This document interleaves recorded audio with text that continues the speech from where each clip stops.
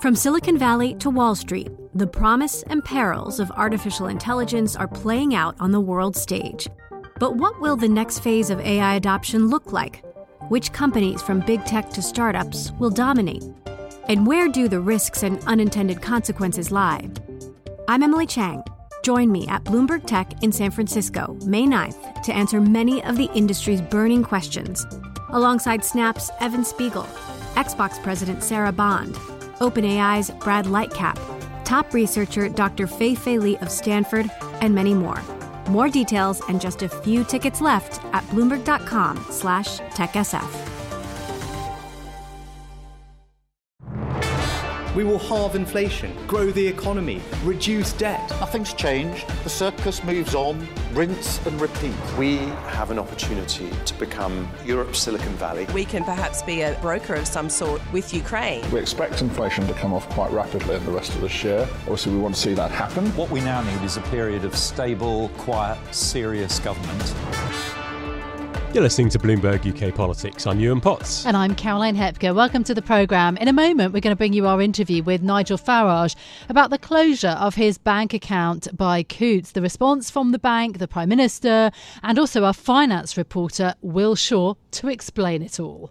Yeah, look forward to that. But first, just a note that today's show is free of Big P politics as voting is taking place in those 3 parliamentary by-elections in London, Somerset and North Yorkshire.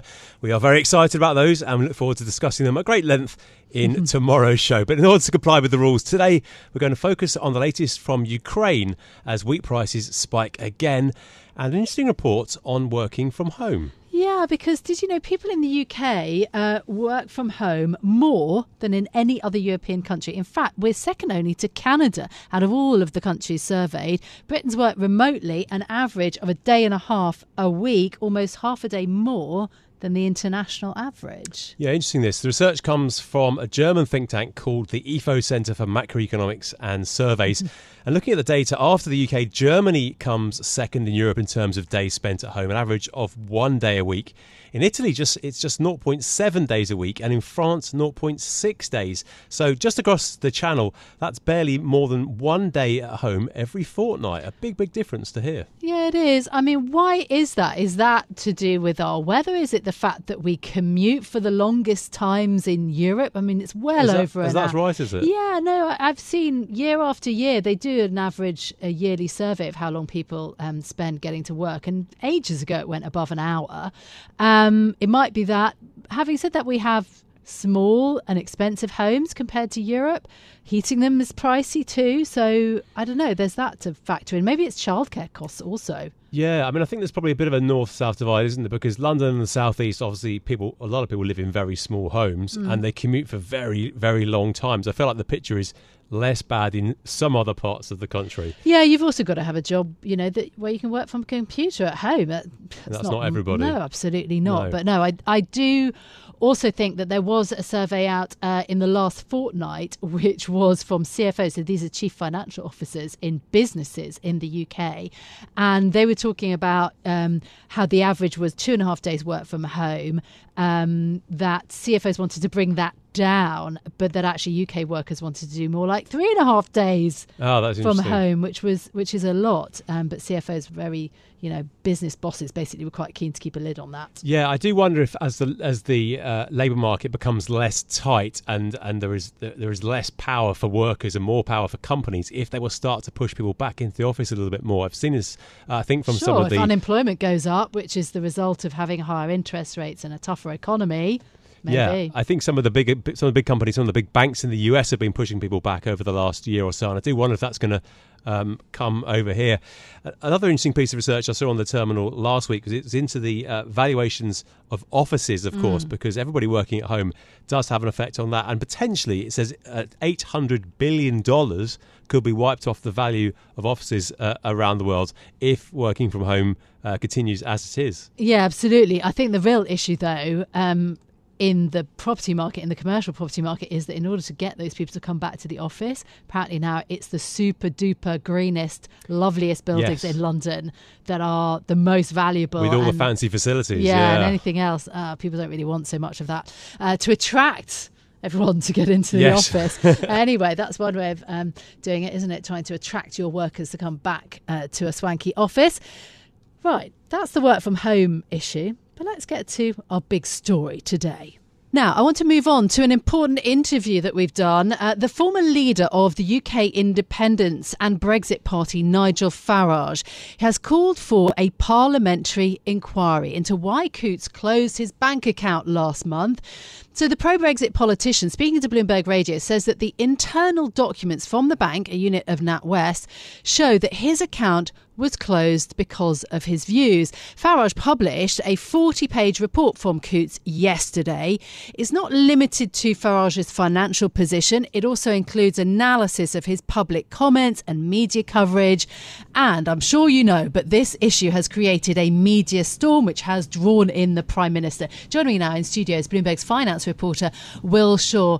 Will, good morning. Good morning. We've been tracking this story and we interviewed Nigel Farage together yesterday. How did, first of all, this row actually all start? So a few weeks ago, Coutts, which is a banker to the wealthy, including the royal family, closed down his bank account. Now, at the time, people familiar with that decision indicated that that was because he hadn't deposited enough money with the firm. Similar stories ran in the BBC and the Financial Times. Nigel Farage, however, had put in a subject access request to Coutts, asking documents that would indicate why the decision was made. Now, these documents appear to suggest that they considered his political views and made an assessment that his values didn't match to Coutts' wider commitment to inclusion. In particular, these documents apparently mention perceptions of him as being xenophobic and racist, and even describe him, or even mention a perception that he's a disingenuous grifter.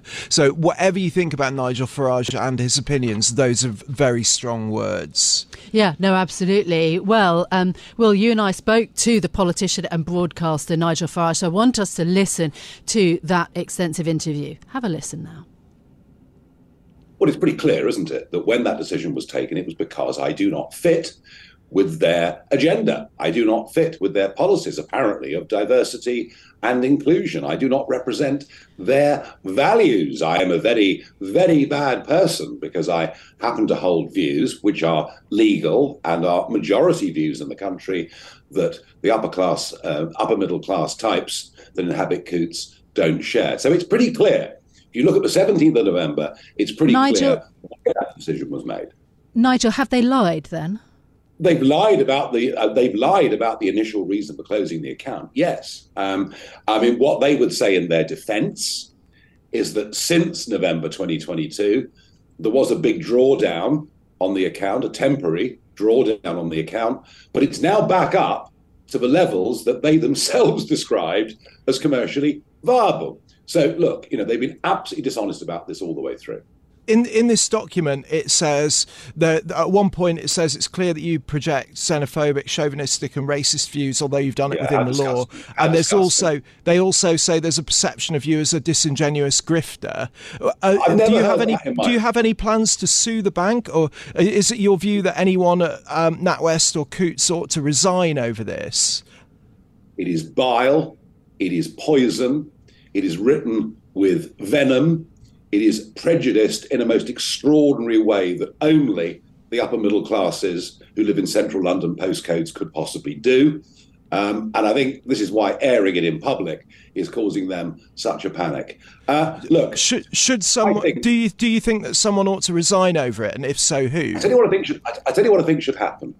I think the bosses of the RBS group should appear before a parliamentary committee to explain why they now make political and moral judgments on customers of theirs who meet their financial requirements and who give opinions that are entirely within the law and are majority views in this country.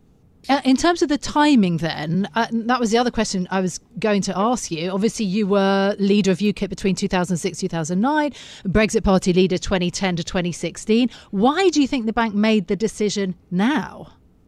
I think it's the whole RBS group. I think that the boss of the group now, Alison Rose, has taken Coutts and taken NatWest into territory that I think is highly political. I think there's been a shift in the way these banks view the world and view their customers, and that is my best guess as to the timing of it. There's nothing I've said or done that's any different to what I've said and done for the previous 20 years. Bloomberg last year wrote about the performance of an investment advice service that you were promoting. If people had followed that advice, they would have lost quite a bit of money. The performance was worse than... Because they'd have been in gold, and in sterling terms, gold's been at all-time highs. And if you want to talk to me about anything else, you can do what the hell you like. I'm not interested. All right. In terms of Alison Rose, you think that she has questions to answer personally for this situation? I think she's going to be questioned by, I think mainstream media, as we speak, are asking those questions. You know, what have you done? What have you done to this banking group? What direction are you taking it in? Aren't you beginning to behave a bit more like a political organisation than a bank than a bank group that is 40% owned by the taxpayer? So yeah, look, I just hope by coming out in public, I sponsor a very, very big debate about what banks are for, and ultimately, what I want is for everybody to have the right to a bank account, the right to their own business account. This used to exist in our country before the privatization of the post office. It still exists in comparable countries like France and Germany. And I think this is a very, very important and fundamental issue because, you know, as we move towards a more and more digitized society, whether we like it or not, without a bank account, you simply can't exist. You virtually become a non-person. So that was the politician and broadcaster Nigel Farage talking about the contents of that report, why Coutts made the decision. Now, in response to Farage's comments, a spokesperson for Coutts has given us this statement. It's being read here in full by a Bloomberg journalist. We recognise the substantial interest in this case. We cannot comment on the detail given our customer confidentiality obligations. However, it is not Coutts' policy to close customer accounts solely on the basis of legally held political and personal views. Decisions to close an account are not taken lightly and involve a number of factors, including commercial viability, reputational considerations, and legal and regulatory requirements. We recognise the critical importance of access to banking.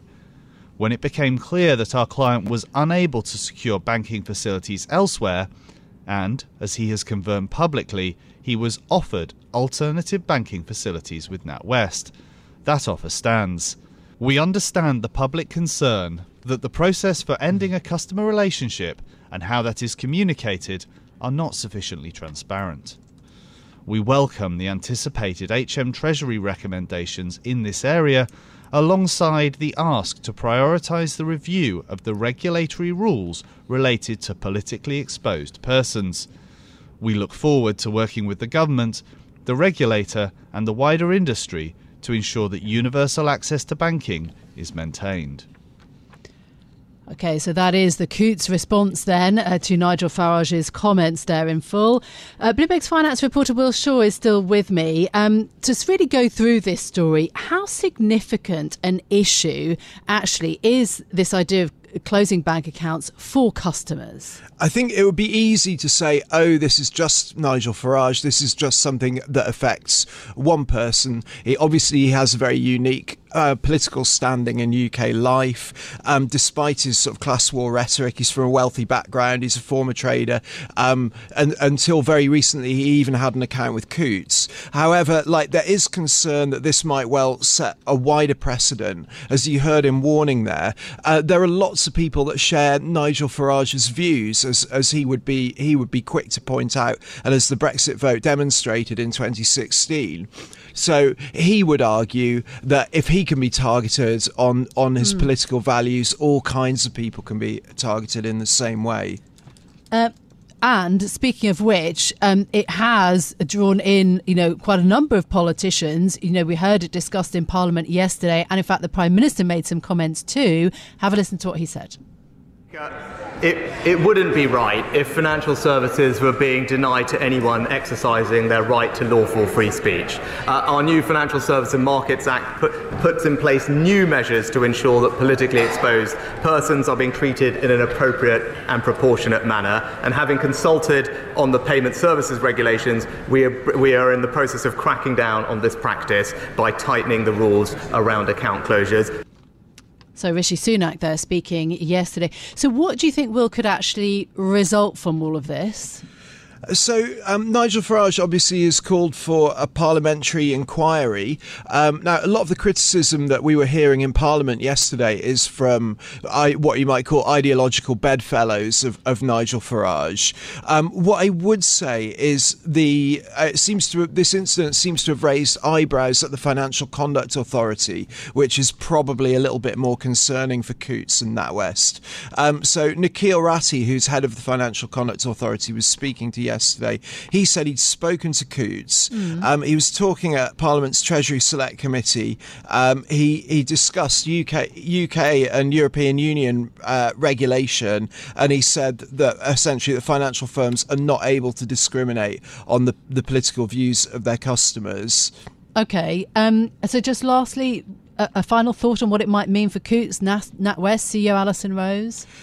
We've heard very little of them from them so far, particularly from NatWest, who appear to be letting Coutts do the most of the talking on this. NatWest obviously is still largely state-owned.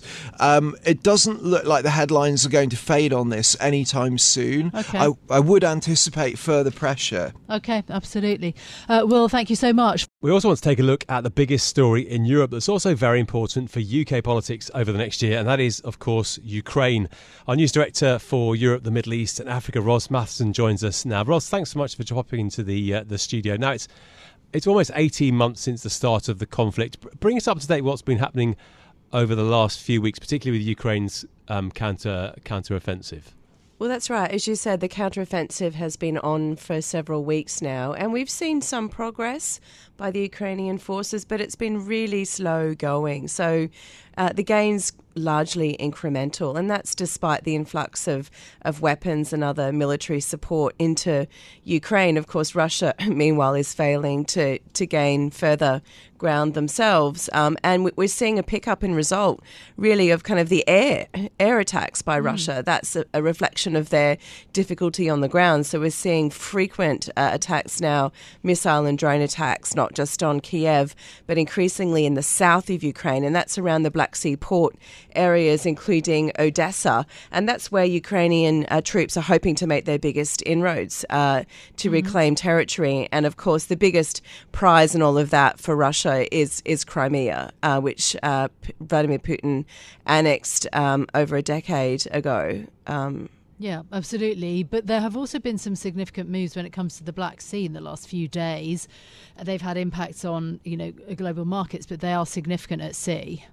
Well, that's right. And the decision by Russia to pull out of this deal, which was allowing Ukrainian grain to flow out into the world, has had a big impact. It's had a knock-on effect already on markets. There were no ships really getting in or out in the last couple of weeks, so it was very much on a slow burn anyway, but this puts it obviously off for some time to come. And Russia, of course, threatening that if any ships come near Ukraine, grain ships, that there will be military repercussions for that. There's talk that they've been remining the areas around the harbours and so on of some of the areas that they occupy.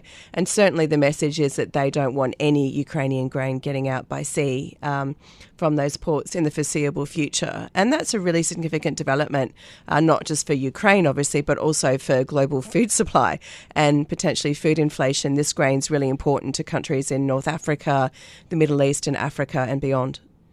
How's the mood in the Kremlin? Clearly, this war hasn't gone in the way that President Putin would have liked it to have gone. What's the resolve like in the Kremlin and also Russian public opinion as we head towards the back half of this year?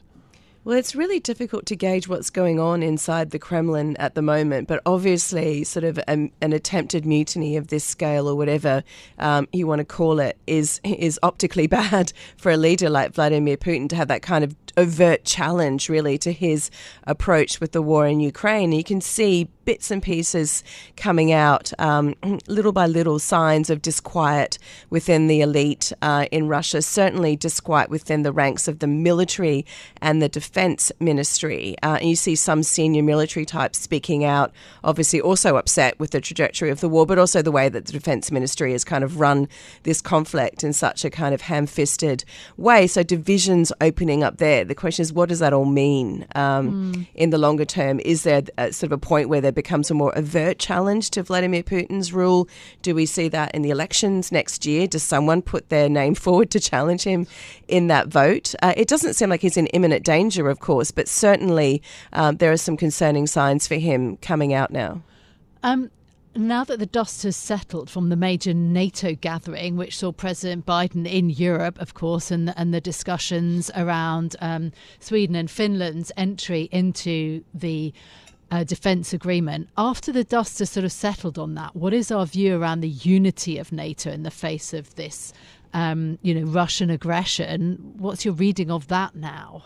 Well, it's a really interesting question, and it's an important question also for the UK, which has been, a very strong supporter of Ukraine throughout, alongside the US and countries in Europe sending a lot of military aid in. And we saw signs of fractures at that NATO summit, a bit of exasperation with Ukraine. Of course, the Ukrainian president, before he arrived, sounded quite cross about the fact that he felt that there was no appetite to have Ukraine join NATO anytime soon. You saw in response a bit of frustration spilling out in the open, which was, hang on, we've done a lot. We've sent you loads of weapons. We've sent you lots of financial aid. We're doing as much as we can. And frankly, is there some gratitude that could come? You actually saw that comment come out, right, from the US Defense Secretary, Ben Wallace, at the time. So there are signs of... UK rather. Yeah, of course, yeah. But you do see signs of fatigue perhaps creeping in. And as this war goes on, you get into the US election cycle, for example, are you going to see that fatigue only become more and more apparent? And the reports of disagreements over language after the recent Latin American EU summit, how does the rest of the world feel about this conflict? Because I think in the West we sometimes think that it's only a couple of outlying countries who sort of take Russia's side, but it's not as simple as that, is it? And it's not that they're taking Russia's side. It's more that they just don't want to get involved, that they think that this is not a conflict that they need to pick a side on. And that's a significant part of the world. I mean, it's often called the Global South for want of another phrase, but it really is a lot of countries in Latin America, Africa, North Africa, the Middle East, and also parts even of Asia and so on. And these countries are just simply saying we don't want to be drawn into this. And also they're concerned about the knock-on effects of the conflict, again, on things like energy supply, food supply. They're often the ones that bear the brunt of that and impact on inflation. And so it's not that as though they think that the war is a great thing and they support Russia. They simply don't want to be forced to be part of the sort of the allied group that's supporting Ukraine. In terms of the UK, over the next year or two, if this war continues, how much change do you think it is going to make in terms of military defence thinking in Britain? There is already, a great deal more discussion now about rebuilding stockpiles, a lot of which have gone to Ukraine from Europe, from the UK, about military spending. What do you think is the longer-term impact on military thinking within the UK? Well, it's interesting because it is already prompting that rethink, as you say, and it's about military stockpiles. It's interesting to see the weaponry that's proved most useful in Ukraine, old-fashioned stuff like ammunition and so on. And, countries thinking, well, in a future, what kind of weaponry do we need to focus on, and do we need to shift our defence spending in certain directions? So there's that conversation going on. But there's also the broader conversation about the amount that's spent on defence in general. And you can see that Ben Wallace, for example, has pushed for increases in defence spending and not had a massive amount of success within the government. But, in the frame of it, the Tories are also facing big questions about the state of the economy in general and don't have that money to spend. The question is there going to be appetite to think about where the UK needs to be in 10, 20, 30 years from now and spend now for that? And that's the kind of very difficult conversation that's hard to have in the current political environment that we're in the UK, especially again with a UK election perhaps coming up before too long. It's depressing that we're sitting here a year on talking, looking ahead to a second winter for this war. But what's the resolve in Kyiv as we look ahead to potentially a second winter for this war? Well, certainly there's a strong sense of determination that you feel very clearly from Ukraine, from the people of Kiev, but also many other areas in, say, eastern and southern Ukraine also, and a feeling that they can actually win this war. Whether that's practically true remains to be seen. And that also makes it tricky for Volodymyr Zelensky, because he has said he will not negotiate an inch of Ukrainian territory away. But as time goes on, you can imagine the pressure may come from the US, the UK and others to say, you're going to have to agree to sit down at the table about this. So that's going to put him in a really, really difficult position. You've got Ukrainians saying, no, we're going to fight on, we can win. You start to get the noises from some countries saying, maybe we need to be a bit realistic about that and how long this war could go on for. And so that could put him in a really, really tricky spot over the next year. Yeah, absolutely. Ros Matheson, thank you so much for being with us. That is Bloomberg's news director for Europe, the Middle East and Africa, Roslyn Matheson. Just in terms of the wheat prices, though, wheat prices really have soared. I mean, this obviously is, our specialist area of expertise, but looking at the data yesterday and today, the benchmark futures, though this is global wheat prices, they have climbed 14% in just 3 sessions, so over 3 days. Really is a very extreme move if you look at it over the past few years. Yesterday's, I think, was the biggest spike in a decade. Yes. So really quite concerning when we're talking about food prices, some of the inflation starting to come off its peaks. This is another factor playing into that. So, big spike in wheat prices. Well, that's it from us for today. We'll be back to normal, of course, tomorrow to analyse the by-election results from those 3 constituencies, of course, including the constituency of the former Prime Minister, Boris Johnson. Yeah, looking forward to that. Very exciting. If you like the programme today, don't forget to subscribe and give it 5 stars so that other people can find it on Apple Podcasts, Spotify or wherever you listen. This episode was produced by James Wilcock and our audio engineer was Marie Fosstain. I'm Caroline Hepker. I'm Ewan Potts. We'll be back with more tomorrow. This is Bloomberg. Bloomberg UK Politics. Listen weekdays at noon on DAB Digital Radio in London. The countdown has begun. This May, 1,000 global leaders will gather in Doha for the Qatar Economic Forum powered by Bloomberg, held in conjunction with our official partners, the Qatar Ministry of Commerce and Industry and Media City Qatar, and premier sponsor Q&B. Join heads of state, influential ministers and leading CEOs to make new connections and gain unique insights. Learn more at QatarEconomicForum.com.